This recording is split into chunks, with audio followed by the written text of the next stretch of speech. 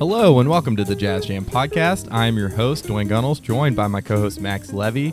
And on today's episode, we're actually getting into a listener-submitted album, one that he said was super underrated and has some musicians, some French musicians that honestly, I don't think Max or I had really checked out all that much. So super excited to get into this one today. Max, how are you feeling about venturing out and getting into this listener-recommended album today? Honestly, I'm feeling great. I think this is definitely an album worth checking out. There's some really cool arrangement on it, some great tunes, some timeless classics that are included in the set list on this record. It's a mixture of American musicians and French musicians. There has been classically, or we'll say traditionally, a presence of French influence in a lot of jazz music. And so this is one example of that. And so there's a lot to discuss, and we love getting listener album recommendations like this one. Yeah. So we're super happy to be able to check this one out, and especially one that's not like super run-of-the-mill or like super mainstream. This is kind of one from the, kind of far back on the record shelf here. And the title of the album is Afternoon in Paris by John Lewis and Sacha Distel. And it was recorded in 1956, so during the bop era and kind of the transition into the hard bop era. But before we get into the album itself, we're going to get into our jazz question of the week. And this week we kind of have a little bit different of a jazz question. We're not going to ask each other a jazz question, or I'm not going to ask one to Max. What we're going to do this week is we're going to ask the listeners, we're going to ask you guys a jazz question of the week, and we want you to send us your answers. The best way to do that, there are two really good ways to do it.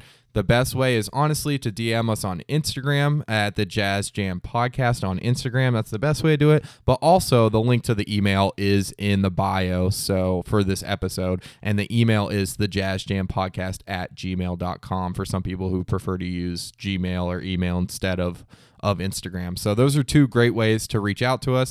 And one thing that we're actually going to do, which is fun, is we're going to do an album giveaway. So we're going to give away an LP, a record, to a random listener who submits. So everyone who submits their answer to the question, we're going to take them all and we're going to draw a random listener, and we're going to do an album giveaway. And that's going to consist of, I'll pick out some things from either Max or Mai's collection, and we'll give you some options as to what album you want us to send you. But we're going to send an LP out to a listener who responds to the question. And Max, what is this question that we're looking for the answer to today? Well, it's sort of a subjective question. We're really just interested in unique answers, or we want to be surprised by what you say. So the question is the following: what is the most underrated jazz album of all time? And that may be a loaded question, but it's also an interesting one, because I think we all have sort of our own perspective on what that answer could be. And maybe, from the listener that gave us this recommendation, Afternoon in Paris, this could maybe qualify in that category as an underrated jazz album that this particular listener may have, wanted to give as an answer to this question. So we're interested in what you have to say, and we'll be put in a random drawing, and we'll send you an album for sending that question in. Yeah, for sure. And yeah, I think this question kind of stems from this listener submission. He reached out to us on Instagram and said that this was an album that he feels like doesn't get as much love as maybe it deserves. So we were happy to check it out on the podcast, since I don't think Max or I had listened to it before. Definitely some players we're familiar with, some guys who I don't think many people are going to be familiar with at all, but some surprising players on this album that really draw our attention. So Max, let's get into the album itself. So definitely send your responses to that question. What is the most underrated jazz album of all time? And if you want to send a brief reason why or anything, or if you just want to send the name of the album, whatever you want to do, that's going to get you entered in the giveaway. But we'd love to hear why as well if you want to send that in. Absolutely. The more information, the merrier. Again, Gmail, the Jazz Jam Podcast @gmail.com. You can contact us through the website. And of course, the Instagram DMs are always open. So this album, Afternoon in Paris by John Lewis and Sacha Distel, was recorded on December 4th and December 7th, 1956 in Paris, France. So this recording taking place in France. and it gives us that French influence we were getting at earlier. It was released in 1957 by Atlantic Records. Atlantic Records founded in October of 1947 by Ahmet Erdogan and Herb Abramson. And it became one of the most important record labels during its first 20 years in operation. They specialized in jazz, R&B, and soul. If you don't know, Aretha Franklin, Otis Redding are two just prominent members of the Atlantic Records family. And it was soon after its first 20 years in operation bought as a subsidiary of Warner Brothers Music in 1967, and they sort of expanded their catalog to include rock and pop music. So there's an array of musicians and artists found that can be found on Atlantic Records.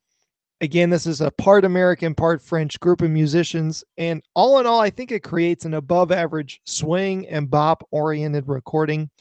There's hints of the French influence on the involvement in jazz music. When we think about that influence, we think of tunes like La Vie en Rose.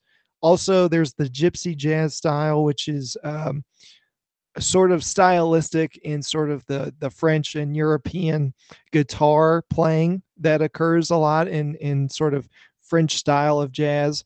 And oftentimes there are French lyrics that are sung on tunes like Beyond the Sea and other songs that have become sort of acquainted in the French jazz tradition along the way. So there's this whole mix of American and French musicianship on display at varying times in the history of jazz music. And so this is one example of that. And oftentimes when American artists would play in Europe, they would often be backed up by a rhythm section made up of players from Paris or other parts of Europe. So a lot of intermingling of European and American musicians in the history of jazz, and this is one example of that. Yeah, and I think this is one of our first introductions into kind of the European jazz scene. We'll definitely get into some N-Hop, who's a bassist who played with Oscar Peterson, but this is probably our really big first introduction into kind of the European jazz scene, which there, is a lot of history there, and, definitely in France and different other parts, especially in some of the, like Denmark and those areas up in Northern Europe as well. Absolutely. Around the mid 1950s or so, there were a number of American jazz players who moved and became expatriates, and they moved to Europe to find consistent work as gigging jazz musicians because the scene had turned from jazz into rock.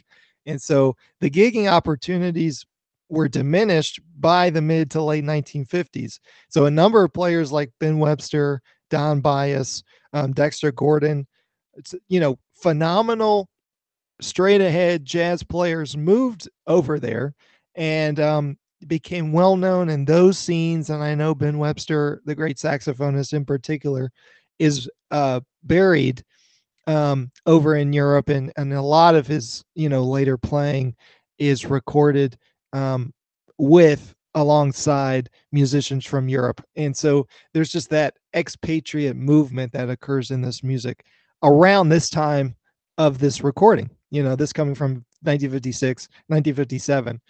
So this is just another example of that sort of intermingling again. Yeah, for sure. So definitely important to get into the history, and we'll get more into the European history as well. But let's get into the personnel on the album. First up, we have an American musician, John Lewis, the pianist. He was a pianist, composer, and arranger born to a musical family in Illinois in 1920. His mom was a singer who passed away when he was 4 years old, and he moved to live with some other relatives. He began learning the piano at the age of 7 and then attended the University of New Mexico, studying both anthropology and music.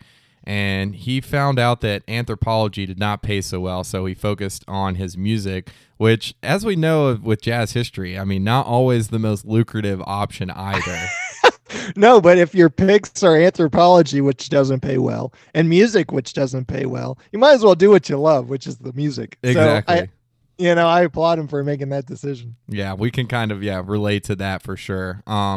But then he moved to New York in 1945 after serving in the military, where he got to play with drummer Kenny Clarke, who's on this album. And then he soon got around to playing with Dizzy Gillespie and Miles Davis before forming the Modern Jazz Quartet, which is his real claim to fame, is playing in that group in 1952 with the vibraphonist Milt Jackson, who's great, who we'll get into at some point on this album. There's a really good Oscar Peterson and Milt Jackson record. We'll have to do that one at some point. But they created sort of their own style of jazz performance, combining elements of classical music as well as other genres. And they were a group until 1974. And they would come together to perform tours occasionally, and John also worked as an educator more often after the group disbanded, and he continued to teach into late in his life, and he passed in 2001 due to a battle with prostate cancer, but lived a relatively long life, 81 years old, and definitely an educator in the music. Yeah, he's a prominent figure. If you don't know John Lewis, familiarize yourself with him. He's got a very unique style and approach. Yeah. And of course, the Modern Jazz Quartet, one of the ultimate groups in this music. He's paired alongside guitarist Sacha Distel on this record. Sacha is was a French guitarist, vocalist, and composer born in Paris in 1933. His uncle was the famed band leader Ray Ventura, who helped popularize jazz in France. Sacha began playing piano and then switched to guitar after settling in Paris. He worked with the greats such as Slide Hampton, Barney Kessel, Barney Whelan, who is on this album, and so many more. And he's also known for a very popular cover of Raindrops Keep Falling on My Head. And a few of his compositions have become jazz standards, including the tune called The Good Life.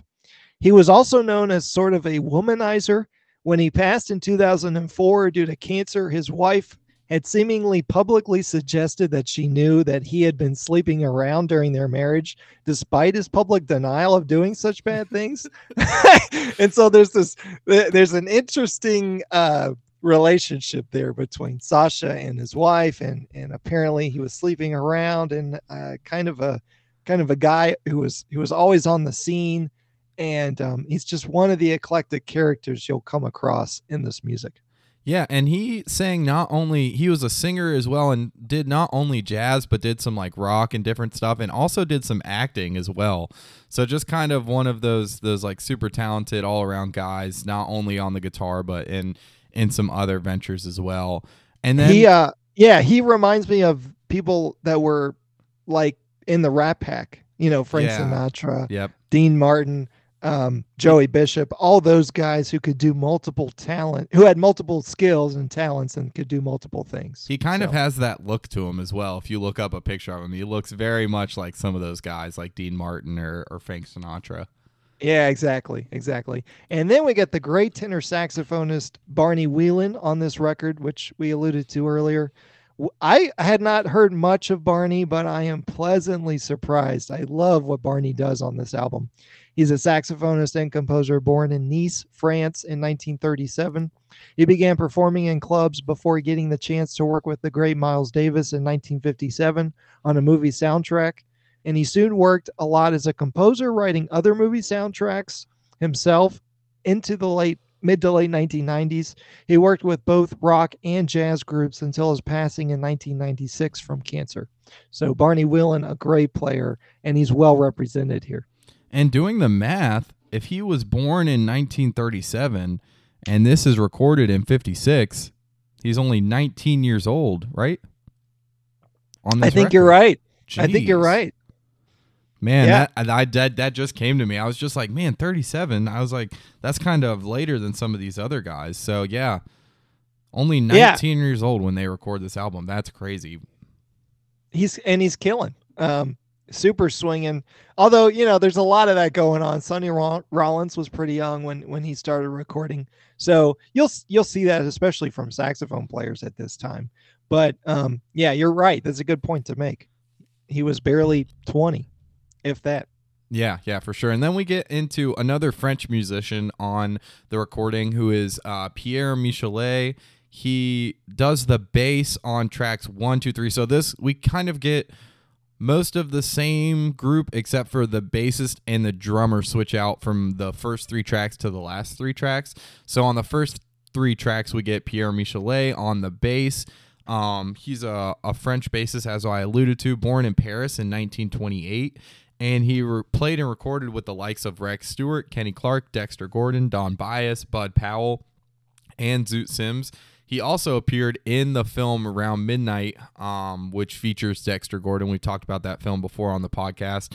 And Pierre passed of Alzheimer's in 2005. Yeah. So, different ailments, cancer, Alzheimer's, that affect these cats towards the end of their life, as they do to many other people. And then also the other bass player who is well known in the history of jazz, Percy Heath, is on tracks 4 through 6. Percy, born in Wilmington, North Carolina, where Dwayne Gunnels is sitting right at this very moment. Right now. Can you feel Percy's presence? I can. I very much can, especially the Heaths in general. I know the Heath brothers, they're more or less a jazz dynasty. So Percy Heath, among those 3 brothers, born in Wilmington, North Carolina in 1923. He's often noted also for being a key member of the Modern Jazz Quartet. So there's that connection between Percy and John Lewis on this album. In addition, he played with Miles Davis, Thelonious Monk, Bird, Wes Montgomery, so many more. And he also produced a lot of music with his fellow Heath brothers, Jimmy Heath, the sax player, and Al Tootie Heath, the drummer. And unfortunately, Percy Heath passed away in 2005 from bone cancer. So an array of cancers here from these cats. And then on tracks 1 through 3, we also get the great drummer Connie Kay. Yeah, I just want a quick side note. You mentioned how the Heath brothers are from Wilmington. Jimmy Heath played the drums? Sax. Wait, which one taught at UNCW? Was it Percy then? Well, I don't know about taught there. I saw Jimmy Heath do a master class at UNCW. One of them taught it at UNCW for a number of years. I wouldn't know about that. I would assume maybe Tootie Heath, but okay. I always thought it was Jimmy Heath, but then I was like, wait, Tootie's the drummer, and I think it was... You might be thinking of Joe Chambers. Oh, maybe I'm thinking of Joe. Oh, yeah. The Heaths did math. I'm thinking of Joe Chambers for some reason. Okay, that makes a lot more sense. Yeah, Joe Chambers, the great drummer and percussionist who did teach at UNC Wilmington for a few years in their music department, who's, another legend of the music. Yeah, but the Heath brothers didn't teach there, but they were born there, and then they grew up in the Philadelphia area and were gigging in Philly and then in New York and then expanded from there. So, yeah, the Heath brothers definitely should be on your radar, and we'll definitely get into them at some point on the podcast. And then we get 2 great drummers, the great Connie Kay, Conrad Kiernan, born in 1927, self-taught as a drummer. He started playing in the Los Angeles area in 1940 or so, the 1940s. He recorded with Lester Young, Miles Davis, and so many more, in addition to recording a number of R&B sessions for Atlantic Records before becoming a permanent member of the Modern Jazz Quartet in 1955. He was known for incorporating other percussive instruments into his drum kit, and he passed in 1994. He never got the chance to record an album as a leader, and I kind of wonder what that would sound like. It would have been nice to get a Connie Kay-led album at some point in the music. Yeah, that's interesting. They never got to do one as a leader, and he passed away the year that I was born, so that's interesting as well. But then we get Kenny Clark on drums on the last 3 tracks on the album. Kenny Clark was born in 1914 in Pittsburgh, and he learned the drums at the age of 8, so another young musician. He was a professional musician, professional drummer by 17, like we said, young as some of these other cats. And he moved to New York in 1935 and helped the birth of the bebop movement. He pioneered the use of the ride cymbal to keep time rather than the hi-hat, and used the bass drum in new and different ways. And he really split his time between New York and Paris before permanently settling in Paris and performing there until his death in 1985 from a heart attack. So that's, one of the reasons we get Kenny Clark on this album is he kind of became one of those expatriate Paris musicians. Even though he's not French, he was in Paris at the time and for, a long time throughout history. Yeah, that's right. So he's one of those prime examples as to what I was getting at earlier with the movement of American musicians to Europe for consistent work, and they got a lot of opportunities in doing that. And sometimes I think Kenny Clark is just a tad bit not underrated, but maybe not as not as admired or referred to when people are thinking about the history of jazz drumming as he should be. And part of that may be due to his movement to Europe as one of those expatriates. I feel like maybe if he stuck it out and stayed in America, his name would be more highly well regarded and referred to when thinking about the history of jazz music and jazz drumming in particular. Yeah, and I definitely agree with what Max is saying there. We kind of talked about underrated albums. I think a future question could be underrated players, and I think that definitely Kenny Clark is one of those guys. And I feel like a lot of the recordings, Blue Note recordings and other, Prestige and all the labels, most of the recordings that we know well in the history are coming out of the U.S. So a lot of the albums, the foundational albums that we think about are Blue Note and other label companies founded in the U.S. and based in the U.S., which Kenny Clark maybe wasn't playing on because he was in Paris, but still one of the guys who's just super, super foundational in the music and the movement, but moved over to Europe and didn't record as much on those labels as maybe some other guys. Yeah, and ultimately he is the bebop drummer. The Kenny Clark is that drummer. Also, the other drummer in the bebop movement would be Roy Haynes and also Max Roach. So to me, those three, Kenny Clark, Roy Haynes, Max Roach, that's where you get bebop in terms of jazz drumming. Yeah. And so, Kenny Clark is an essential guy in that. And Kluke was his name, was a nickname of his. So Kluke, Clark, Kenny Clark, sort of an alliterative nickname. And it came from the sound, you were getting at. He kind of changed the way certain drummers would emphasize different parts of the drum set. And so the sound Kluke mop is kind of what you would get from when he would hit certain things in the drum set. And so that's where that nickname also comes from, is Kluke, from the sound he was getting from the way he was hitting certain drums at different times. Yeah, that's a really, really cool nickname and an interesting backstory to that one. Max, why don't we get into the actual album itself with the first track on the album? What do you think? Yeah, absolutely. We get the great standard I Cover the Waterfront as the first track on the album. It's a 1933 pop song turned into a jazz standard over time, composed by the great Johnny Green, who was a singer, songwriter, conductor, pianist, arranger, who lived from 1908 to 1989. He wrote a lot of music for film, and his songs Out of Nowhere and Body and Soul are commonly covered jazz tunes as well. This is an AABA form, and it's usually a ballad. We get solo piano introduction here from John Lewis. There's nice linear movement with chordal interplay. He seems to be playing a lot at a lighter touch to me. He's not too heavy, and there's a lot of mid-range of the piano that's used. And then after all that, we get bass and guitar to enter in and play alongside him. And I think the tempo solidifies as it goes. And so the bass time feel eventually locks into place prior to Connie Kay entering in on the drum set. And I love the development musically of how that occurs. The piano also adds some pads behind the guitar melody. So Sacha is playing the head on this one on the guitar, while the bass continues a 2-fill until a quarter note pulse is played by the 250 mark, which signifies the guitar solo. And so that the movement from the 2-fill into the quarter note is the distinction that determines the head versus the solos. And I think the guitar solo is pretty nice. There's a multitude of single line movements played, and his bop sensibilities are quite present. If you can play bop, you can pretty much do anything else. And so one thing I wasn't expecting was the amount of bop lines that Sacha Distel uses in his playing. And that's evident on this very first solo from the standard I Cover the Waterfront. There's also some blues playing towards the end of a solo, which really swings and works to emphasize the groove in the pocket. And the other cool thing about this is the saxophone solo. We get a double time feel that's alluded to by the drums, and Barney Whelan on saxophone is really swinging. He's got some great lines, an awesome feel. His sound reminds me a little bit of the great Johnny Griffin in certain parts of his range, and I'm really digging his in the pocket approach here. I want us to listen to some of that together. Here's a bit of Barney Whelan's saxophone solo.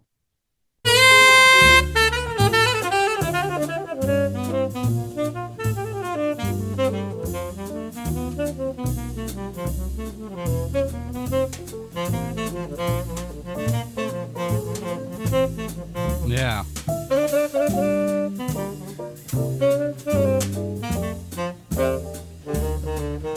Oh, I love that. Just digging into that swing idea there, like just like Ben Webster, kind of Coleman Hawkins.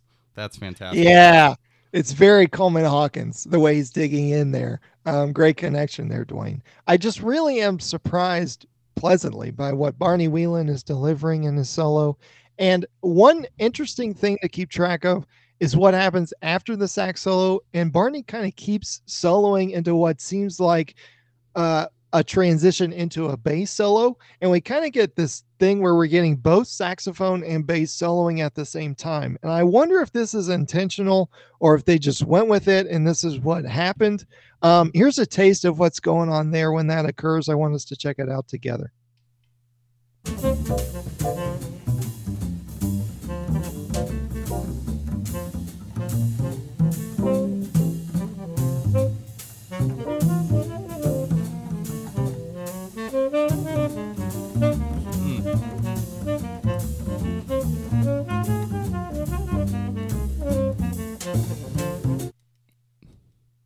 Yeah, it's a little unclear to me. It's like it's there's parts where it wants to go kind of back and forth, and then there's parts where it just sort of sonically clusters, and they kind of are just, they're not necessarily interacting with each other, but they are.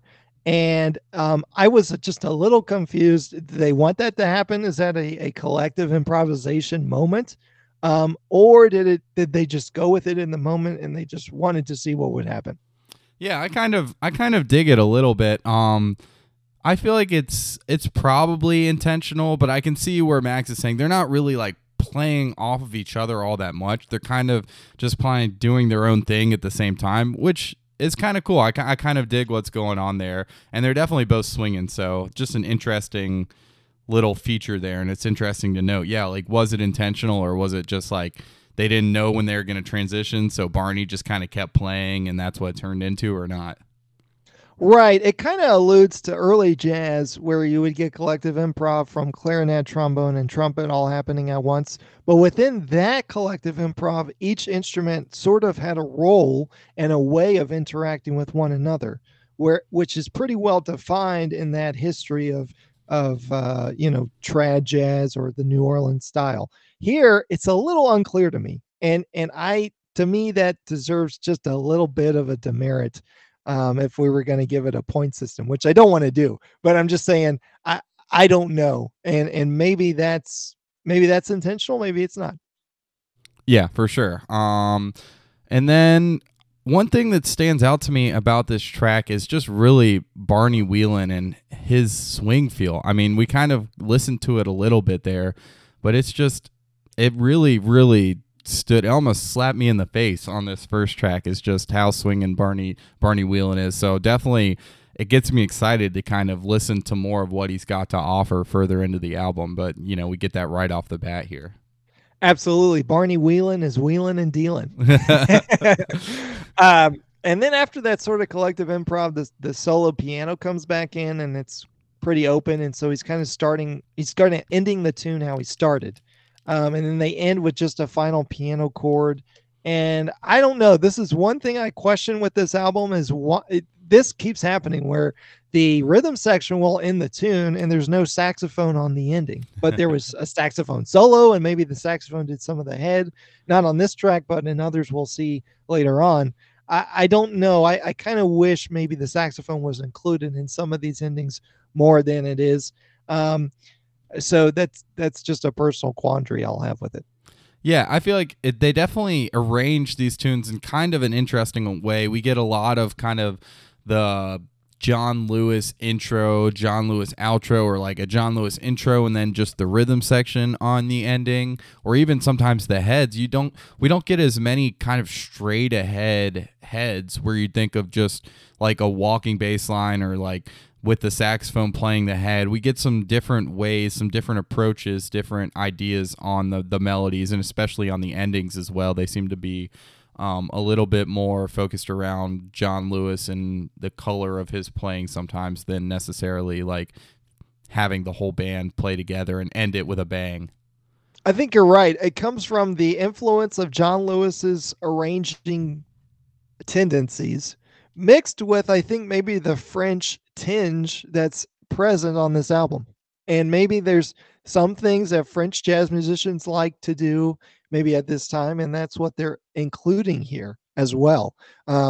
As and a lot of it is John Lewis just trying to reimagine different ways of arranging melodies and intros and outros, which is evident from his work with the Modern Jazz Quartet. One of the things he liked to do. So that's here as well. Yeah, for sure. And then we get another standard that has an interesting arrangement to it in the second track with Dear Old Stockholm.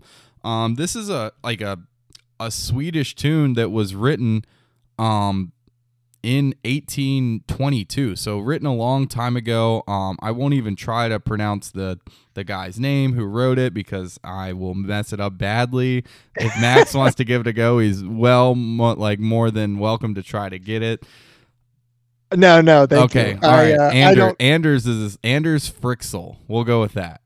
Yeah, it's something like that. Yeah. So, but it's cool because it has origins in Europe, but then is really well known for the English-speaking world versions by jazz artists such as Stan Getz, Miles Davis, and some others, Paul Chambers and John Coltrane as well. So there are many jazz versions of this tune, but a tune that comes from not necessarily even the American songbook, comes from Europe, which is super interesting.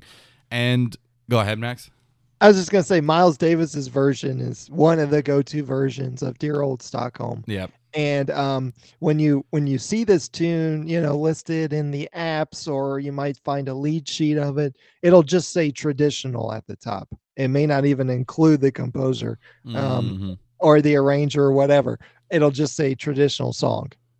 So that's one thing about this tune you'll see too. Yeah, I saw that when I was looking at the chart actually. And they do a pretty interesting arrangement of this tune. It kind of starts out right at the beginning, and the way that they do the melody, we kind of alluded to this. It's this like call-in response from the piano, the sax, and the guitar doing the melody. And then there's also some bowed bass in the melody, which is pretty cool too. Definitely a unique way to approach this song. I thought this arrangement of the head kind of reminded me of the term, which may or may not be a true statement or a true term in music, but it reminded me or made me think of jazz chamber music. Oh, yeah. I'm kind of getting jazz chamber music with the arrangement of the head on this one. Yeah, there definitely is like a lot of kind of classical influences, although it's like not, it's like in the arranging a lot of times, and we definitely get it here. You don't get your typical swing straight ahead melody with the rhythm section. There's no like saxophone over the rhythm section. So let's take a listen and kind of hear what's going on. You can hear what we're talking about here instead of us just describing it to you. So let's listen to the melody here.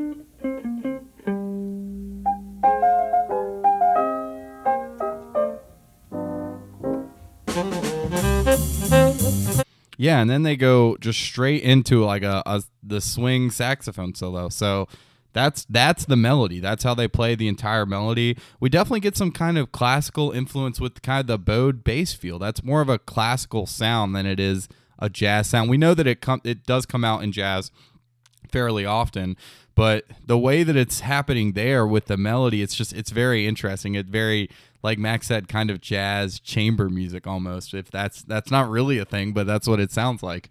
It is now. Yeah. Oh man. So yeah, another interesting take on the melody there. But then we get into Barney Whelan's solo, and it is just, his sound is very forward and hard swinging in my opinion.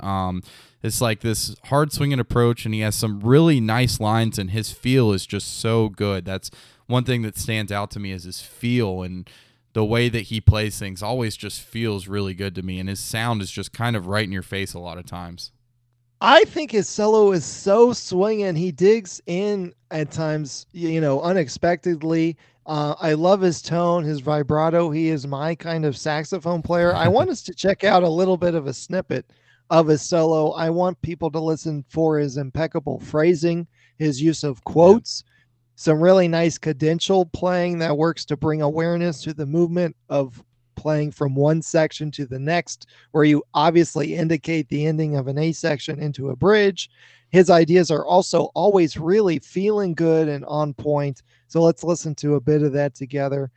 This coming from his solo from 121 to about 147.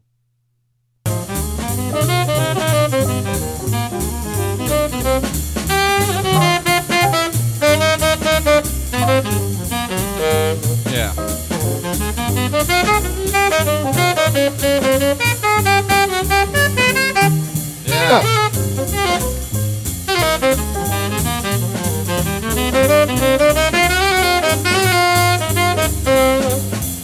Man, yeah, that phrasing is just so good. Like, and he gives us so much, like right there, and it's just, he gives us so many different ideas, but feels so fluid.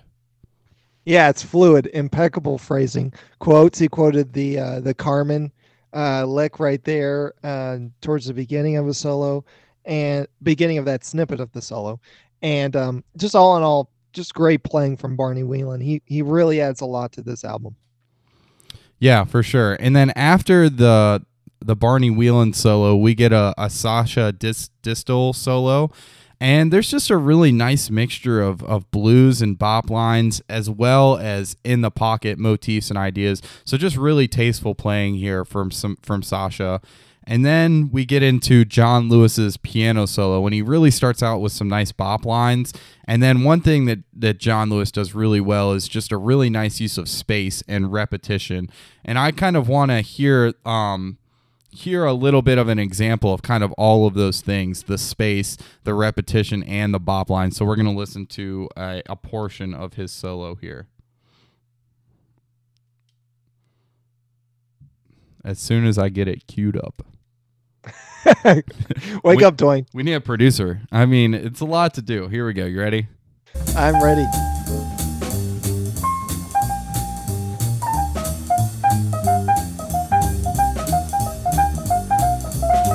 Oh.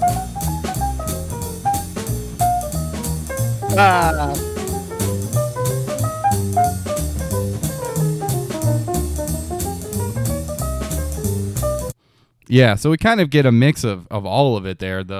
We start out with a good amount of space, and then really gets repetitive before kind of getting into those lines. So just giving us a lot from John Lewis there. Absolutely, and he's interesting to listen to at those moments. Because he's really known as a really top arranger and a cat that brings in influences of other music. But when he's just straight ahead, it's a treat to listen to and check that out, because that's not exactly what he's always known for. But that's a great moment there. And there's others later on in the album too from John Lewis. Yeah, and then after the John Lewis solo, they go into this cool trade 4 section, and they're trading between the sax, the guitar, and the piano, and that section's pretty cool. They each take 4 bars, and they do that before going back into that melody that we played, that kind of call and response jazz chamber music kind of melody. And yeah, I think that all in all, this arrangement is just really cool of this tune. I've never heard it arranged in this way specifically. And Barney's solo really stands out to me here. Just his feel, his phrasing. Yeah, it's just right in your face, and it's hard not to be, to pay attention to. Yeah, he swings hard, and he just adds so much in that tune and on others on this album. We get the third track on the album, the title track called Afternoon in Paris. This is an original tune from John Lewis, written in 1949. This is kind of one of his most famous compositions. It's a 32-bar AABA form, and there's a kind of a bouncy feel during the head on this one. The saxophone is also filling in spaces during the melody, and it's kind of out of the main frame. It's a bit weak at first, and then as it continues, Barney expands what he's doing, and it starts to grow on me a little bit more. The bass is also definitely pulsating and is very consistent on this track. Snare drum is being played with brushes, and we're getting that sort of classic washy sound we've grown accustomed to loving here. The saxophone has a first solo. Barney Whelan takes two choruses. He has a nice sound, performs great lines. There's some moments that remind me of Stan Getz, others that remind me of Johnny Griffin. There's some tremendous bop playing and bop expressions, some top bop, if you will. And then there's a transition that uses chordal movement. It's sort of moving in minor thirds, like in a diminished fashion, moving upwards in minor thirds. And it's used as a solo transition a couple of times here, going from the saxophone solo into a guitar solo. I want us to listen to that together because I'm not exactly 100% digging what's going on. It's not bad, but we'll talk about it after we listen.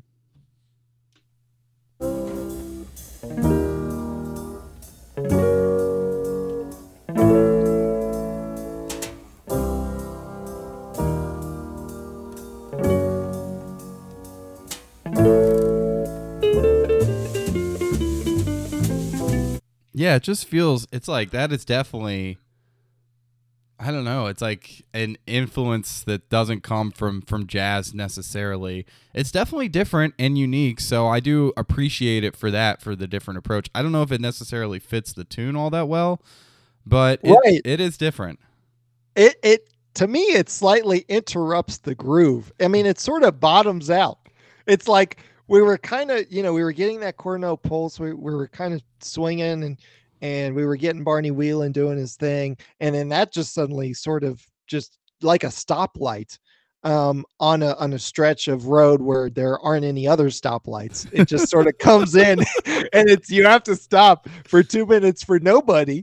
It's a it's a moment that reminds me of that. It's like, why am I stopping at this red light?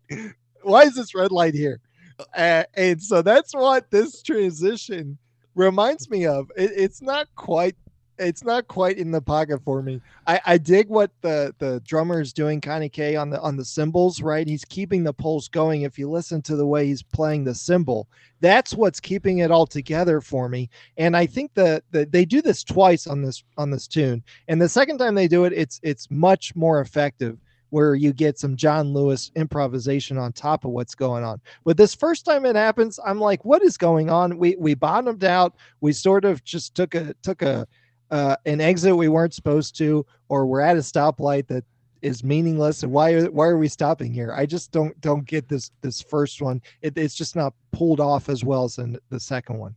I love when Max goes on his tangential imagery and like explains the music in a way that's like so foundational. Like anyone can understand that feeling. That's like, oh man, Max, I almost cried laughing when you said you're at a stoplight in the middle of nowhere that doesn't need to be there. That's exactly what that is to me. I'm sorry. No, I definitely, it's just, that's an interesting way to put it. And it's just like a way that kind of is relatable to so many people. But I definitely see what you're saying there. And I love the way, although like I said, I don't know if it fits necessarily. It's unique. It's different. I do love the way that John Lewis plays over the transition, and it makes it feel more in the pocket. It makes me question if like that's the way that John Lewis envisioned the transition, and then it didn't, because he's the one who wrote the song, arranged the song. So it seems like maybe the first time it just didn't click because it, like, John Lewis wasn't playing over it. But then when John Lewis played over it, it feels like it made a little bit more sense the second time through. Right, right. So I agree 100% with the second time, but this first time is not it for me. And it transitions to the guitar solo, and we get some good stuff from Sacha on this one. Yeah, one thing I want to do a little imagery myself is if the first time, if it's a red light in the middle of nowhere that you're waiting at for 2 minutes, I feel like the second time with John Lewis, it's just the speed limit changing down from 55 to 35, and you're just slowly cruising through until you get back up to 55. So not a stoplight the second time, just a little cruising through a speed limit zone. Well done, Dwayne. That's a good. I'm just trying to be like you, Max. I'm trying to get incorporated into my analysis here. See, you're catching on. Yeah. It's been 22 episodes, and now you're starting to catch it. I just gotta think. Don't think in terms of notes or numbers. You gotta think in terms of roads and bridges. Yeah, exactly. Life is a journey, just like jazz is a journey. If a good solo is a good solo, it's because it's taking you somewhere. You're going on a journey with it. And then when you go onto a solo transition idea like this one, you're interrupted, and it's like somebody bumped into you. Also, if you're at the city market or something, and you're getting bananas, and then somebody's blocking the bananas. And you're like, excuse me, I need to get those bananas. So that's what I'm getting here. Max can't help himself. He literally cannot help himself. I'm doing, yeah, I have a lot of images. So yeah, not just those two. So more to come. And then this Sacha guitar solo, a lot of nice bop here, double time lines galore as well. Some moments remind me of Grant Green also. And then the drums go back to using brushes as well behind the guitar solo, when he was just using the sticks behind the saxophone. And I think that matches the overall tone and approach of each musician. So I appreciate the drums on this one, and treating each soloist in a different way. That's very important in the development of jazz soloing when you're listening to a track like this. And then they do that minor third transition again. So this is the second time, where it comes across more effectively with John Lewis blowing over it. And then we get a key solo. The drum kept the use of the brushes during the key solo. There's nice space used at times in the piano solo. Great development of shorter themes John Lewis plays as he improvises. I want us to listen to a moment of that, because this is just very well done development here from pianist John Lewis.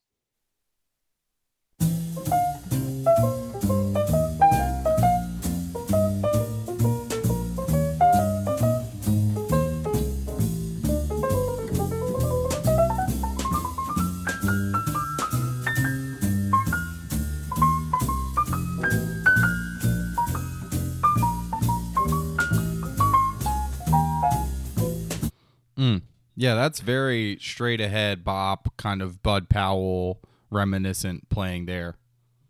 Yeah, and part of it is it's as if he's creating melodies rather than improvising in a classic predictable bop fashion. He's sort of in the moment creating ideas, and then it's very melodic. I think a lot of John Lewis's playing is melodic. And there are moments there where his swing feel is a little, just tad bit of Ricky Tiki. I don't know how else to put it. I mean, not in general overall, just there are certain moments there where it's not quite as swinging as consistently as Barney Whelan is, but it's always interesting to listen to. And I think John Lewis is a very, very creative player, as evidenced by this solo and that snippet. We also get a bass solo on this. That's much appreciated. It's sort of eighth note galore from the bass. We get some quarter note pulse chumming or chunking from Sacha Distel, which reminds me of the great Freddie Green from the Count Basie Orchestra and the quarter note pulse style of swing guitar that was prevalent in the All-American Rhythm section of the Count Basie Orchestra and of that particular style. And so Sacha does that during the bass solo here. Well done on that. And then John Lewis comes back with the head while Barney is adding improvisatory interplay between the melody phrasing, which creates for a nice arrangement. It sort of reminds me of West Coast playing or cats like Jerry Mulligan, and how they would arrange certain standards. So another arranging technique that's a little unexpected and very well done here. They end with a slight slowdown and a final chord from the rhythm section. It's nothing fancy, but it's very clean and very well done. Yeah, and I feel like that's the ending of pretty much all of these tunes. We're gonna kind of say the same thing about it. It's nothing fancy, but it's clean, and so they're all pretty similar in that fashion. Well, let's get into the fourth track on the album, and I just want to remind everyone at this point, I'm assuming this is the flip side, the B side of the LP.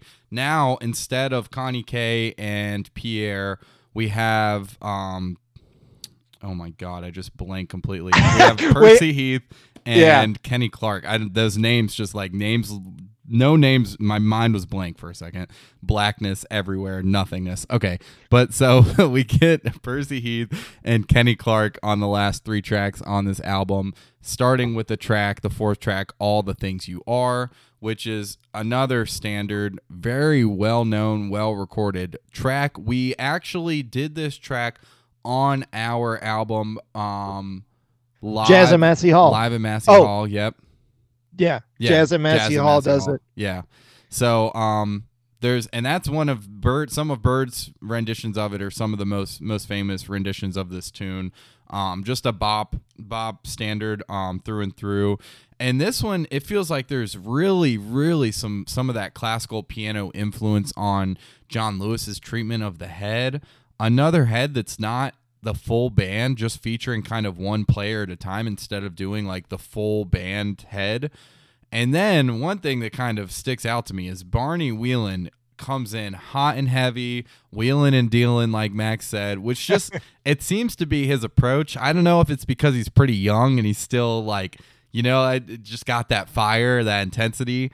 But he just comes in hot. I mean, it's what he does on every solo. He comes in just like in your face, ready to go. And I just love his pickup that leads into his solo. I think it's super tasteful. Reminds me of some really swinging cats, some Sonny Stitt or Sonny Rollins-esque cats who just, super swinging, good bop players.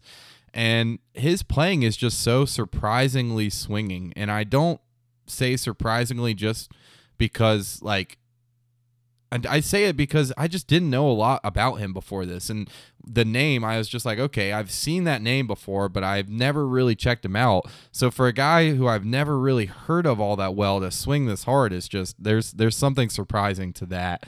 And some of his playing really reminds me of some really swing heavy cats like Gene Ammons, a guy that Max and I both really like. So I want to check out a portion of his solo here where he really reminds me of the likes of Gene Ammons. So let's check out this portion of his solo here.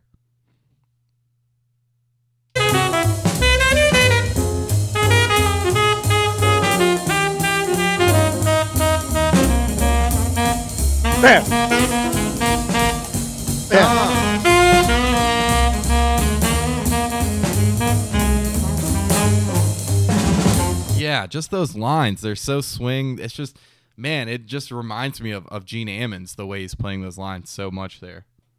Absolutely. Yeah, there's a Jug connection there. I mean, a lot. You could think of a lot of cats. You could think of some Sonny Rollins. You could think of Johnny Griffin.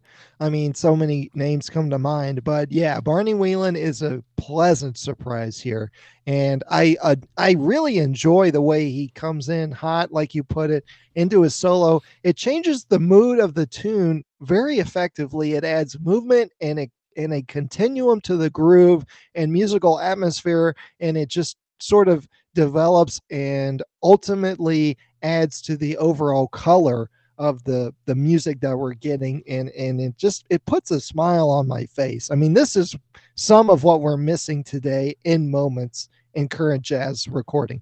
Yeah, and I feel like one thing that Max said, it switches the kind of feel. It feels like anytime, no matter what's going on in the album, no matter how the head or the melody is arranged, when Barney Whelan comes in, we are swinging. So anytime he comes in, it's going to be swinging. So that's, you can't help but to switch the feel up when Barney's playing. And I love that. I mean, that is how you play. You know what I mean? It's I'm not going to say there's one way to play, because that's not true.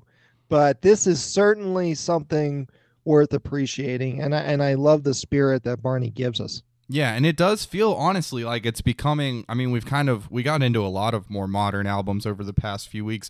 It feels like it is becoming a bit of a lost art, and people are kind of going away from this like heavy swinging approach. I mean, we see guys like Joshua Redman, whose sound has definitely changed a little bit to a more lighter, reserved approach than his like previous kind of more heavy swinging approach. So yeah, it's just refreshing sometimes to hear this. And I know that, you know, like Max said, there's not just one way to play, and we appreciate all kinds of playing, and I appreciate Josh's playing now, but it's just kind of refreshing in my opinion to get some of this just like heavy hitting swing that's just, it's swinging hard, and that's why we love jazz music. I mean, that's what it's about, you know. So really cool to get that here from Barney.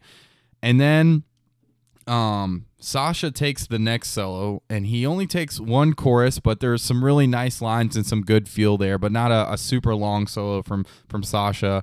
And then John Lewis's solo, another great example of him using space really well. And then the whole group starts to swing a little bit harder towards the end of his solo and into this drum and piano trade section. And I think this section is actually really cool. Clark continues to play during like the rhythmic and mostly chordal ideas of John Lewis, and then he kind of plays off of those ideas when he takes his turns during this trading section.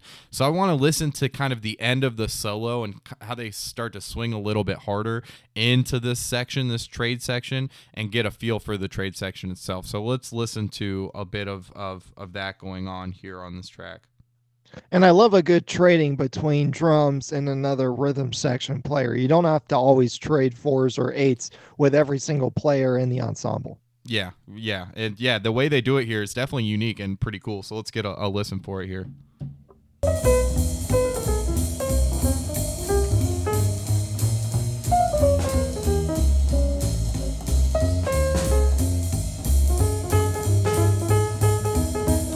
Yeah. Uh-huh.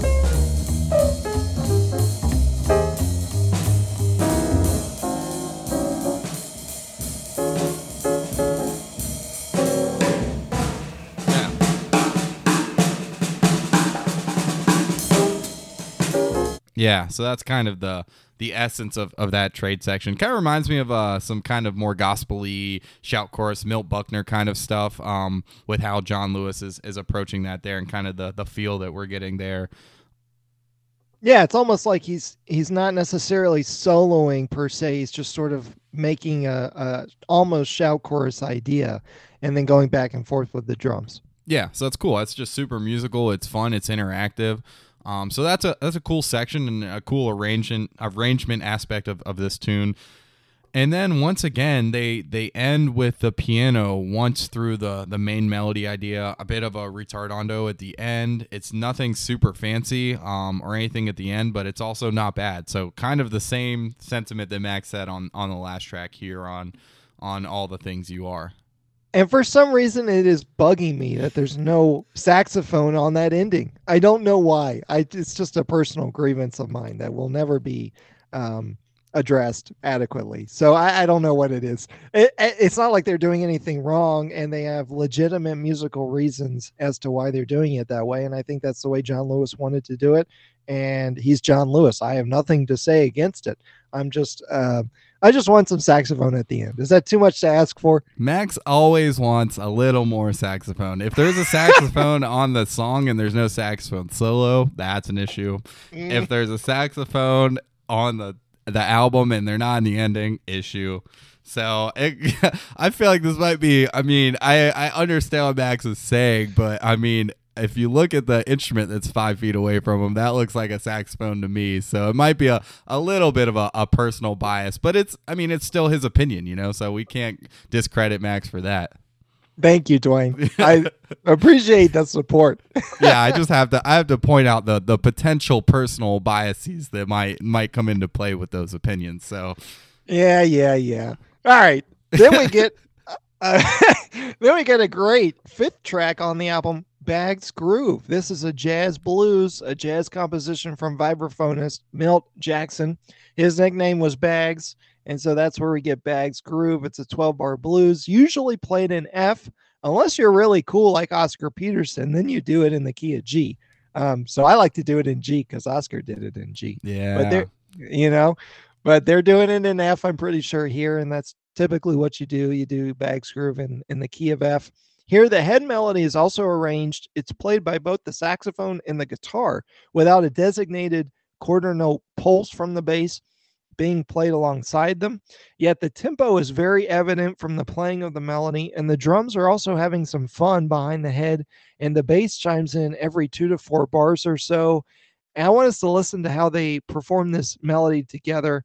It's definitely hip and it's very unique.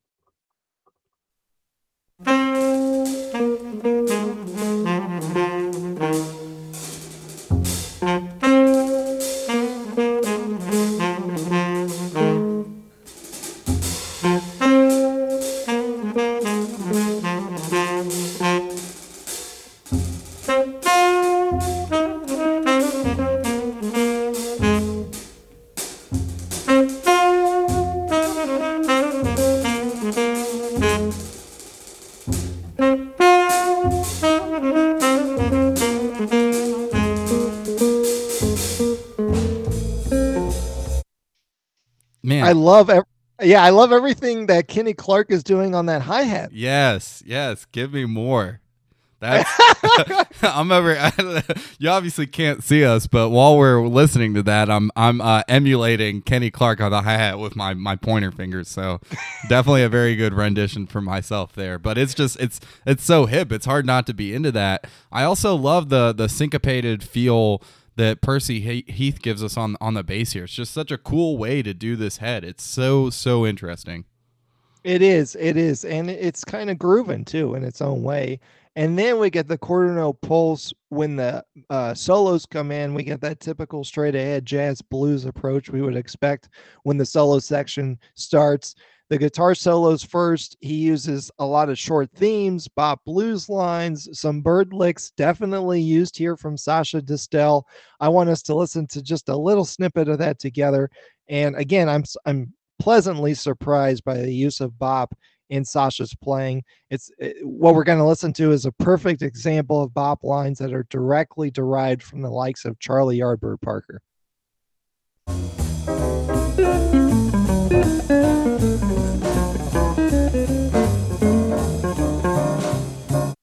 Yeah, if there were a bird workbook, that's in there. That's right in there.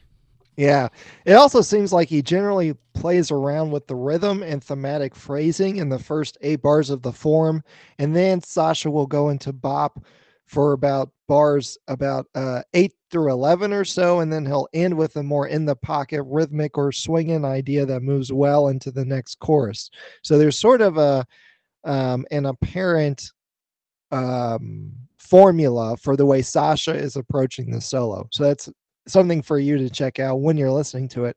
The piano solos next after Sacha. There's some great linear movement and cool uses of bop ideas here too. And I especially enjoy his last chorus of the solo.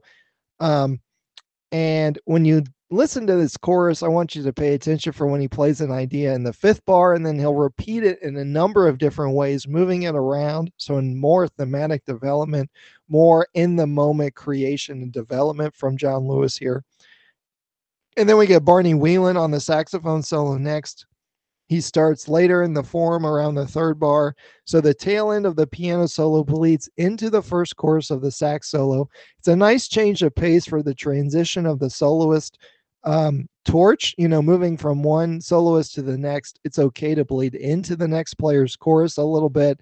And it's a nice handing off of the baton when you're moving from one solo to the next. There's a lot of fun and swing in the solo. Some moments remind me a bit of Sonny Rollins, particularly his solo on Tenor Madness, and the phrasing of some of his ideas and the precision, that's hard to say. The precision. The precise movement of chromaticism that he'll play. And I also get some Paul Gonsalves vibes at times, as well as the great Dexter Gordon. The bass solo here is also very nice. This one from, we said, Percy Heath. His phrasing is a bit more interesting and musical during this solo when compared to another bass solo on the record earlier by Pierre. I think Percy Heath's time feel is slightly more in the pocket and swings a bit more effortlessly, which is which is evident in the smoothness of his eighth note lines. I want us to listen to that together. A moment from the bass solo from Percy Heath, 435 to 449.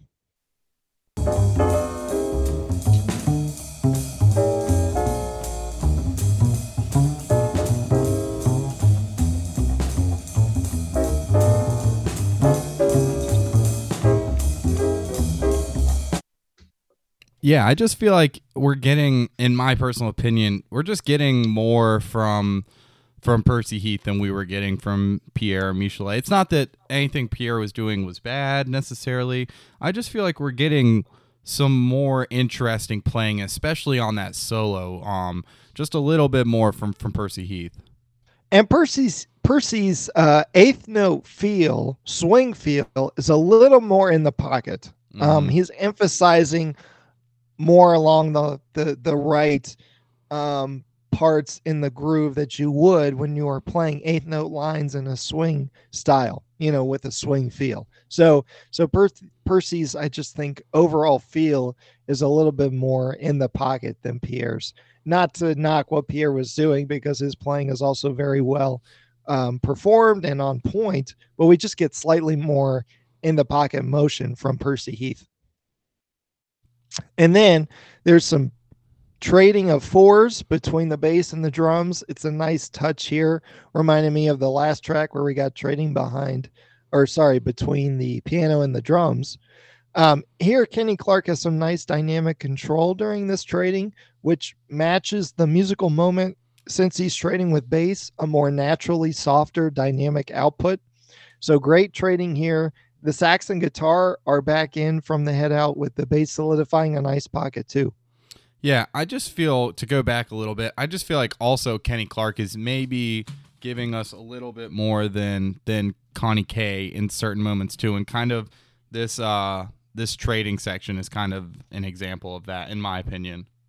I think you're right. I think Kenny Clarke, again, is just another example of him being a slightly more in the pocket, precise player than Connie Kay, or at least with what we're given here. I mean, Connie Kay is also well known in this history of the music, and Kenny Clarke is too. I just think you're right. There's a little bit more dynamic movement from Kenny Clarke here during this trading section.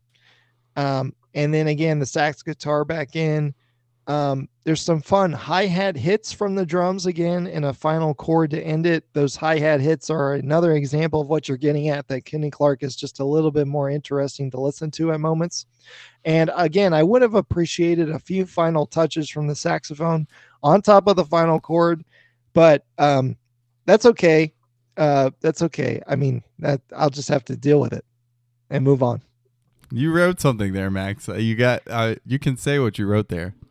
I mean, I just no, you don't have to. You don't have to. If there's one thing we've learned about this, Max, if you are writing a tune, just make sure if the whole tune sucks, it can suck as long as it's got a good ending. And Max will at least say, well, at least it had a good ending. Because if you write the best tune ever with a crap ending, Max is gonna let you know. So, well, basically what happens is Barney Whelan just holds out a nice sounding tone, and it's like, okay, Barney, fine, just play one note and drift away into the sunset. That's what Max has written. I wanted him to say it because he wasn't going to say it.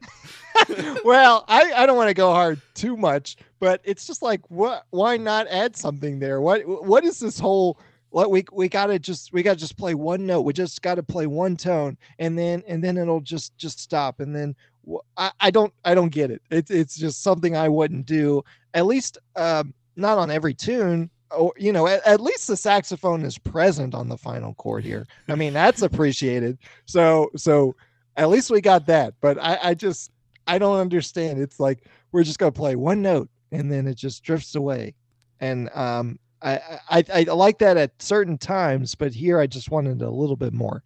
Yeah, if Max can give you the go ahead on an ending that you've written, you've done something, because It sometimes takes a little bit to get Max to give the ending the okay.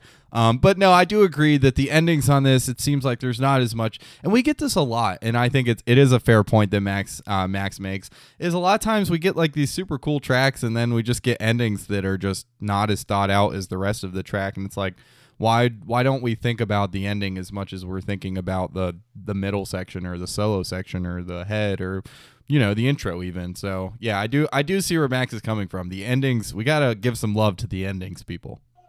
Yeah, I don't know what it is. It's a personal pet peeve of mine, I guess. And it's not like I do anything when I'm playing on a gig. It's not like my endings are super I don't know, out there or anything. I mean, I do like to write it out. We'll do the 3-6-2-5 write out and have some fun with it, or we'll quote a lick from another tune, or I like to end in an interesting and fun way. And to me, there are certain endings here that are just not that fun to me. And I'm wondering why. I mean, you don't have to be fun every moment of every song, but why not? I don't know. If you're not, Max will be like, boring. I guess. I'm just kidding. But no, I definitely have similar feelings. It's just fun to poke fun at Max for his stickler on the endings of tunes. So yeah, I'll just have to get over it. No, well, I like it. We'll keep it going. It's definitely something that I get to make fun of. So I'd hate for you to stop doing it. Then I'd be so bored over here. So. All right, then I'll keep being my merry self. Thank you, Max. That's all we can ask for. Let's get merry right into the final track on the album, which is another standard, a great standard, entitled "Willow Weep for Me." It's a popular song composed in 1932 by Anne Rennell, who also wrote the lyrics for the song as well. It's an AABA form, and it's written in 4/4, but has sometimes been adapted into 3/4, a waltz feel. So we get that sometimes on this tune. And one account of the inspiration for the song is that during her time at Radcliffe College, Rennell had been struck by the loveliness of the willow trees on campus, and this simple observation became the subject of this intricate song. And at first, this song was rejected by publishers for several reasons. First, that the song was dedicated to George Gershwin, and which is kind of weird. I guess at the time, a dedication to another writer was disapproved.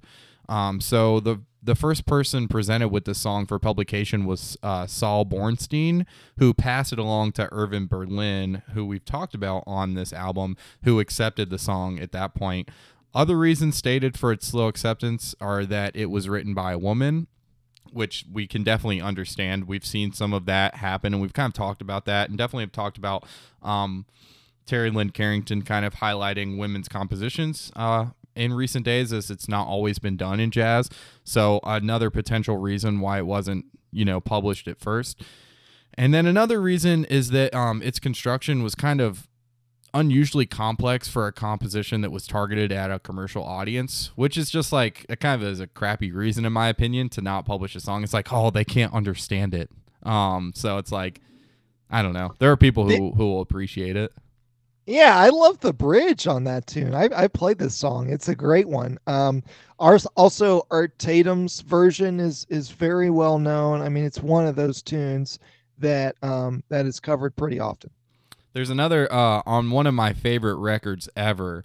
Jug, Gene Ammons, and Groove Holmes do it on one of their live recordings, and it's so good. It's such a great song. So many good versions of this song, and this one is definitely one of them.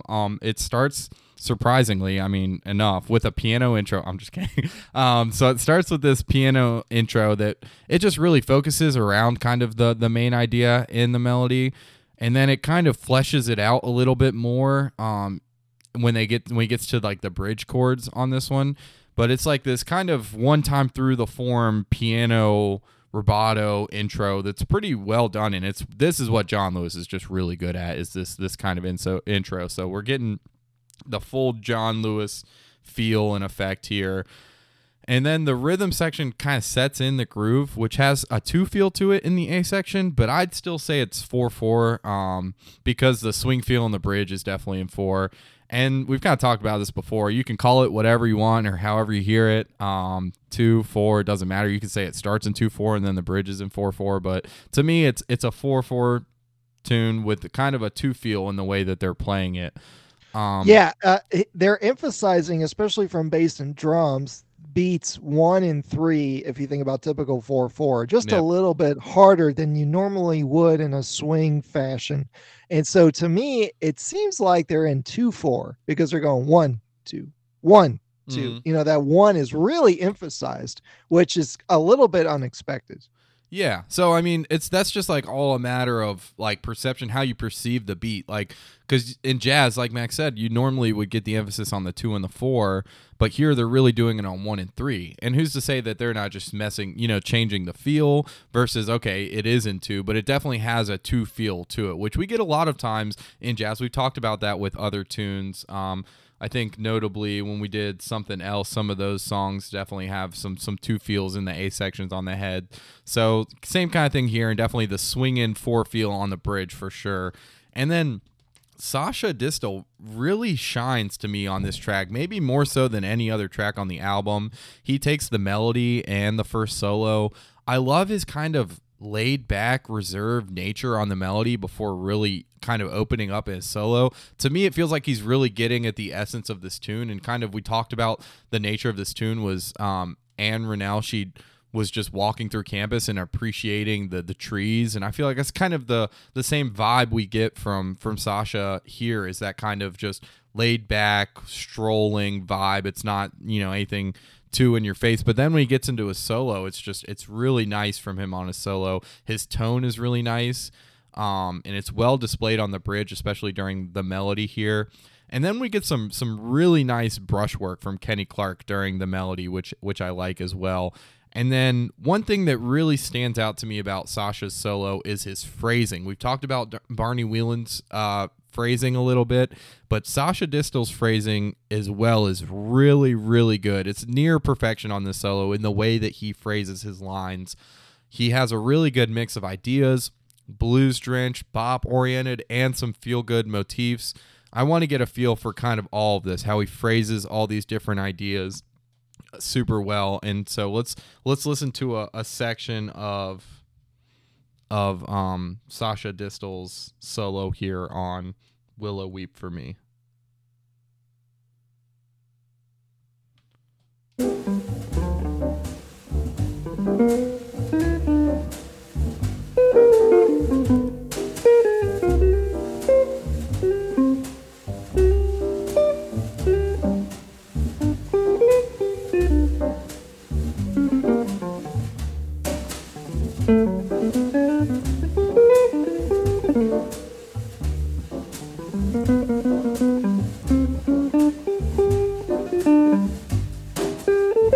Yeah. I love what he's doing there. It feels so good too, the way the rhythm section is accompanying his solo. It's all together. Everyone's listening. There's movement. I think this is a great track overall. It's well arranged, great soloing. Barney Whelan gives us some nice stuff right after that too. Yeah, for sure. So let's get into Barney Whelan. I mean, I can't say it enough. Just such a soulful, commanding presence from Barney. And I love how he kind of gets into some more soul and blues driven ideas in this solo. There's some really nice dynamics throughout the solo, not only from Barney, but from the rest of the rhythm section as well. I really feel like Kenny Clark and Percy Heath are giving us a lot here. So let's listen to a section where just Barney he surprises me again with his use of dynamics here. We're going to listen to a section here and we'll talk about it afterwards.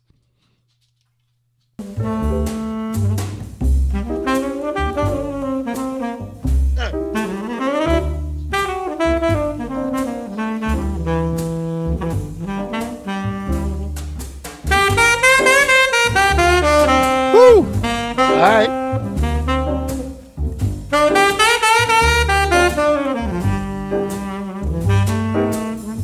Man, that is killing. He's just simmering. He's simmering, right? And then he holds out that note with the vibrato, and then bam! Like, bam! Yeah. Oh my! The first time I heard that, I was like, "Whoa, what the heck?" Oh man, it's so good. It's so swinging from him, and that's just such good dynamics, and you can hear the rhythm section kind of follow him and swing a little bit harder, a little deeper when he kind of gets a little louder in those dynamics. So really really cool there. Max, did you have anything that you wanted to say about his solo or about his playing on this track? It is so musically appropriate to what's going on and what this song is. I mean, there's an influence of the blues in what's going on here, and I think that's the right way to do it. Again, you don't have to think about it that way. There's not necessarily one right way to play Willow Weep for me, but this is certainly a good way to do it. And I love the movement of what Barney is doing. There's ebb and flow to everything he's playing. There's in the pocket motion. Of course, it feels good. Of course, you can feel it. There's an emphasis on soul and what he's doing, but also it's technically appealing and impressive as well. So we're getting a lot from Barney Whelan, and everything he does, especially on Willow Weep for me, is musically appropriate and always catching me. I can't not listen when that is playing, when he's during that, especially that moment in the solo and others as well. It's like I'm enamored with every note and every idea that he's giving. Yeah, for sure. It's like, yeah, such a pleasant surprise on this album. And so I'm super thankful to our listener for recommending this, because I'm like, man, I didn't know much about Barney, but I definitely do now. Absolutely. And then the Head Out is kind of a piano cadenza style, and it's really really nice playing, awesome playing from John Lewis. It's very colorful through this section. And Max, I want to ask you just to explain to the listeners, what do I mean when I say the word colorful here from John Lewis? Well, there's a lot of different things you could be saying or emphasis or sort of alluding to there. I mean, number one is when we think about the blues, I mean, blue is a color, and there's certain blue notes and blues ideas and blues inflections that we can play when we're soloing and improvising and doing cadenzas and things like that. So those ideas are kind of a blue color. But really, if you just think about different harmonies and the different ways we can put certain notes together, and different things we can do when we're creating harmonic ideas and creating sort of short motifs and different ideas. Those can produce a sort of, a sound can produce, I don't know what it's called, but there is a thing where, people, if they close their eyes, they can see a certain color when they listen to a certain sound played musically on the piano or a chordal instrument. I think it's called synesthesia is what it's called. That sounds right. Something like that. Synesthesia or something. Let me look that up to make sure that's what it is. Yeah, that's one direct connection you could be getting at is, certain sounds do actually create colors. Some people can see colors when they listen to a certain either note or harmony, and so that kind of adds to what's going on too. Yeah, that it is this synesthesia. Yeah, it's like the association of numbers and colors with sounds. So yeah, and also when you have different chordal extensions, when you do sharp 9 versus flat 13 versus tritone sub, those are different colors. You're getting different sounds, and they're performing a musical occurrence. There's a reason, there's a harmonic reason why it fits, but it's also branching out everything that you're doing musically and how you're performing a certain piece or cadenza or part of a song. And so you're expanding the color palette of what's going on. Yep, I think Max hit the nail so far on the head. I mean, he went into a more like expansive answer than I was even thinking. That's really great. Yeah, there's many ways that we can think of color in music and the ways that it applies. A lot of times when talking about pianists, when we say colorful, Max hit it right on the head there, is the use of, so say I play a major chord and I could play it 1 3 5, right? And that's just the most basic first inversion way to play a major chord.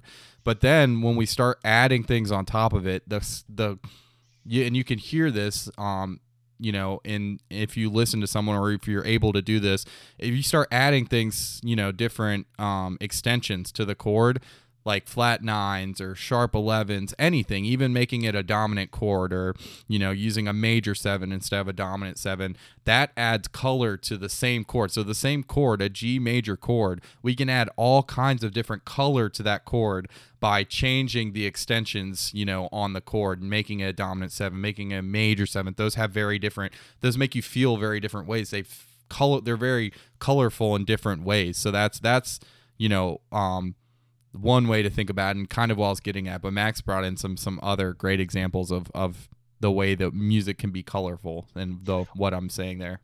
Right, you can play a major chord a lot of different ways. You can do 1 3 5, then you could add in the major 7, then you could add in the 9 on top of the major 7, then you could add on the 6 on top of the 9 on top of the major 7, and then you could add in the sharp 11 on top of the 6 on top of the 9 on top of this major 7, and so forth and so on. And so yeah, those will sound in their own way.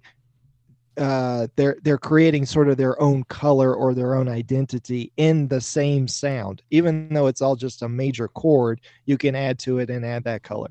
Yeah, and so with John Lewis, that's something that he does super well, is the use of those different extensions and adding different extensions to kind of give, you could play Mary Had a Little Lamb in like the most rudimentary way, but you can also listen to someone who's, super talented, like a guy like Jacob Collier, who's really good at harmony and things like that, play it in a way that's sounds completely different. He can add different extensions and make it sound so many different ways. So John Lewis is a master of that, in my opinion, like that colorful style of playing and adding the different extensions to the chords. So that's definitely what we're getting here. And I think this is actually a cool ending on this one, and this is just such an awesome version of this tune and closer to the album.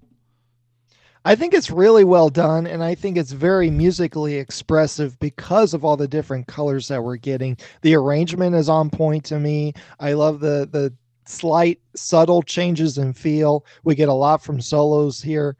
All in all, it's the most musically expressive track on the album, and this concludes the tunes. This is the last track on the record, and I think this is a great final track to the album.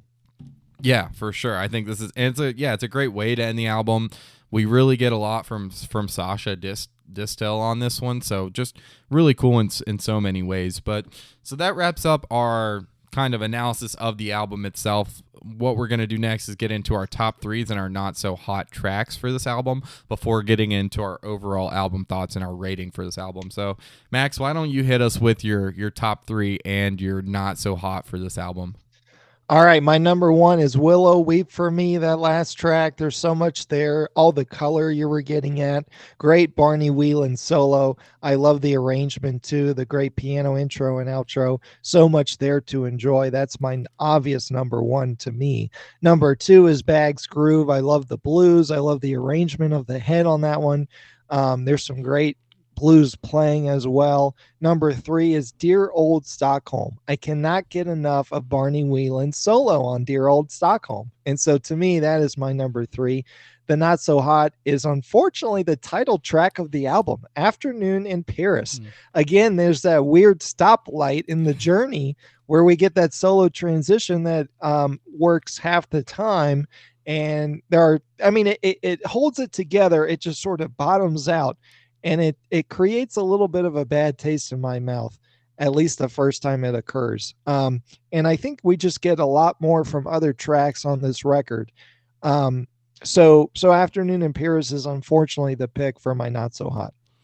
Yeah, I definitely have some similar sentiments for my top three, but a little bit different. I have All the Things You Are as my number one track. Notably, it wasn't on Max's top three at all, but I think I personally have a little bit of a bias towards this track. I really love this composition, the tune, All the Things You Are in general, but in their arrangement of it and their playing, Barney Whelan on this track is killing. I love his swing approach on it. So that's my number one track on the album. And then I definitely think Willow Weep for me just stands out as well. The arrangement, Sacha Distel's playing on this one is really good. So he kind of is featured a little bit there, and I really enjoyed that. And then I have the tune Bags Groove as my third in my top three, and just a lot of the same reasons Max said. And just the arrangement, the head is so cool, it's so hip. I definitely enjoyed Dear Old Stockholm. I thought about playing in my top three, but I think it's kind of interesting to note that every single one in my top three are the ones with the latter rhythm section that features Kenny Clark and Percy Heath. I didn't do that intentionally, but that's what I was digging more. So, and my Not So Hot as well, unfortunately, is the title track, Afternoon in Paris. It's not a bad track. I just feel like it doesn't give us as much as every other track on the album, and so that's why it's my Not So Hot. But cool, let's get into our overall album thoughts and ratings before we wrap up.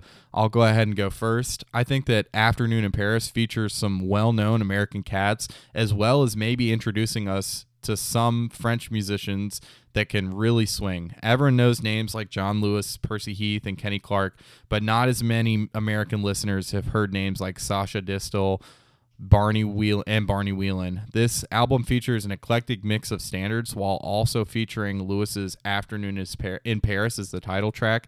The arrangement on the album brings us a sometimes different lens into the music, with many piano intros and rubato sections, and not all of the melodies being played in such a straight-ahead fashion. This isn't to say that this album does not have certain swing and bop elements. It is certainly featured well from all of the musicians on this album. They have memorable renditions of tunes such as All the Things You Are and Willow Weep for Me. One thing that makes these tracks may be more memorable than some of the earlier tunes on the album is the introduction of Percy Heath and Kenny Clark to the rhythm section that certainly stand out and do more to interest the listener than Pierre Michelet and Connie Kay. One of the members of the group that stands out above many, at many times in the recording, is Barney Whelan. He continually stands out with his commanding, straightforward swing combined with the wealth of different ideas and lines. His feel is impeccable, and he reminds me of so many different greats all at the same time: Sonny Stitt, Dexter Gordon, Gene Ammons, and even others at different times. I feel like the endings of tunes do not always seem as thought out as some of the rest of the intros, but none of them are particularly bad per se. I'm also never the biggest fan of having a split rhythm section on albums where you have, the one rhythm section on the A side and a different rhythm section on the B side, but it happened quite often with the nature of jazz recording back in the day. But in my opinion, it can make certain albums feel slightly disjointed when you have a whole different rhythm section coming in. So, but overall, I think Afternoon in Paris is an underappreciated and less than well-known album that has a lot going for it and truly is an interesting listen. It gives us a taste of some potentially unfamiliar European jazz musicians while featuring many standards in an interesting fashion. The biggest takeaway from this recording is the name Barney Whelan, a saxophonist whose work deserves a much deeper dive. This album is a non-mainstream recording that is more than worthy of a listen and your time, and for all of those reasons, I give it an 8.2 out of 10 is my rating. All right. I would agree with some of those big points you made. I think John Lewis and Sacha Distel's Afternoon in Paris is a unique recording involving a collaborative creation between American and French musicians. They create an album filled with meaningful straight-ahead jazz that includes elements of other genres. The arrangements of most tunes here are interesting too, which surmise a number of rubato piano intros, cool interplay between instruments, collective improvisation, solo trading, and intentional endings. Each soloist creates impactful improvisations when featured. I am most pleasantly surprised by Barney Whelan's saxophone playing. His ideas, feel, and phrasing are always swinging. Barney's sound and style are much appreciated as well. His solos on Dear Old Stockholm and Bags Groove are particularly on point while filled with bop, blues, soul, and effortless dexterity. His solo on Willow Weep for Me is another high point to the record, as that whole track is in top form. It is quite expressive as it has the most apparent journey from the start of the piano intro through solos and into the head out. The tune's blues tinge is clearly on display there too. Sacha's guitar is a nice addition to the ensemble, as can be heard on I Cover the Waterfront, Dear Old Stockholm, and Bag's Groove. His single line ideas are impressive as they are clearly influenced by the bop lineage, including the late great Charlie Parker. John Lewis has a certain distinct sound on the piano derived from his voicings and tendency to produce immaculate, easygoing ideas in the mid range of the piano. Lewis and company are accompanied by an array of great rhythm section players, including drummer Connie Kay and bassist Pierre Michelot on tracks 1 through 3, and bop drum legend Kenny Clark alongside bass extraordinaire Percy Heath of the Heath Brothers dynasty on tracks 4 through 6. The latter rhythm section of Heath and Clark seems to swing just a tad harder, producing drive and feel good movement throughout tunes. Great musical moments are present from everyone. Some points on the album are a bit puzzling. To me, this would describe the seeming collective improv between sax and bass on the opening track. It seems to sonically clutter the music. Another puzzler is the solo transition idea present in Afternoon in Paris. I appreciate those arrangement ideas, yet here it may almost disrupt the flow. Also, I wish there were not so many endings played by just the rhythm section. If Barney's saxophone is on the tune, why not include him on more endings? I suppose that specific arranging decision may be easier in the moment, and perhaps that is how John Lewis was hearing it. Despite these moments, I enjoy the arrangement of Willow Weep for Me and Bag's Groove. Those musical journeys are uniquely excellent. All in all, this is an interesting, swing heavy album that should be given more attention. Musicians like Barney, Whelan, and Sacha Distel are not as immediately recognizable or as well known as other prominent players. Afternoon in Paris would be a great place to familiarize yourself with them, as well as the style and ability of John Lewis, the notable pianist and composer arranger of the modern jazz quartet. The tunes that are present on this album are timeless, as are a number of the musicians. This is worth a listen, even if it's just to say you've done your homework. Overall score 7.7 out of 10. Yeah, Max, I think you make some really good points there. I think those are both really fair ratings for this album. Definitely one to check out if you've never listened to some of these cats. I know I was unfamiliar with some of them. So definitely cool to check out something that we maybe would have not checked out if it wasn't recommended to us by a listener. So please, if you have any albums like this that you're like, oh man, I wonder if these guys have heard of this, definitely send it in. We love checking out new artists, new music. So really cool. Another thing you can send in is your response to our jazz question of the week, which is your most underrated album. Maybe it's one you also want us to check out. But so definitely enter in that to get or give us an answer to that to get entered into our giveaway. We're going to be giving away an album of your choice. We'll give you some options. But yeah, definitely DM us on Instagram or email us at at the jazzjampodcast@gmail.com.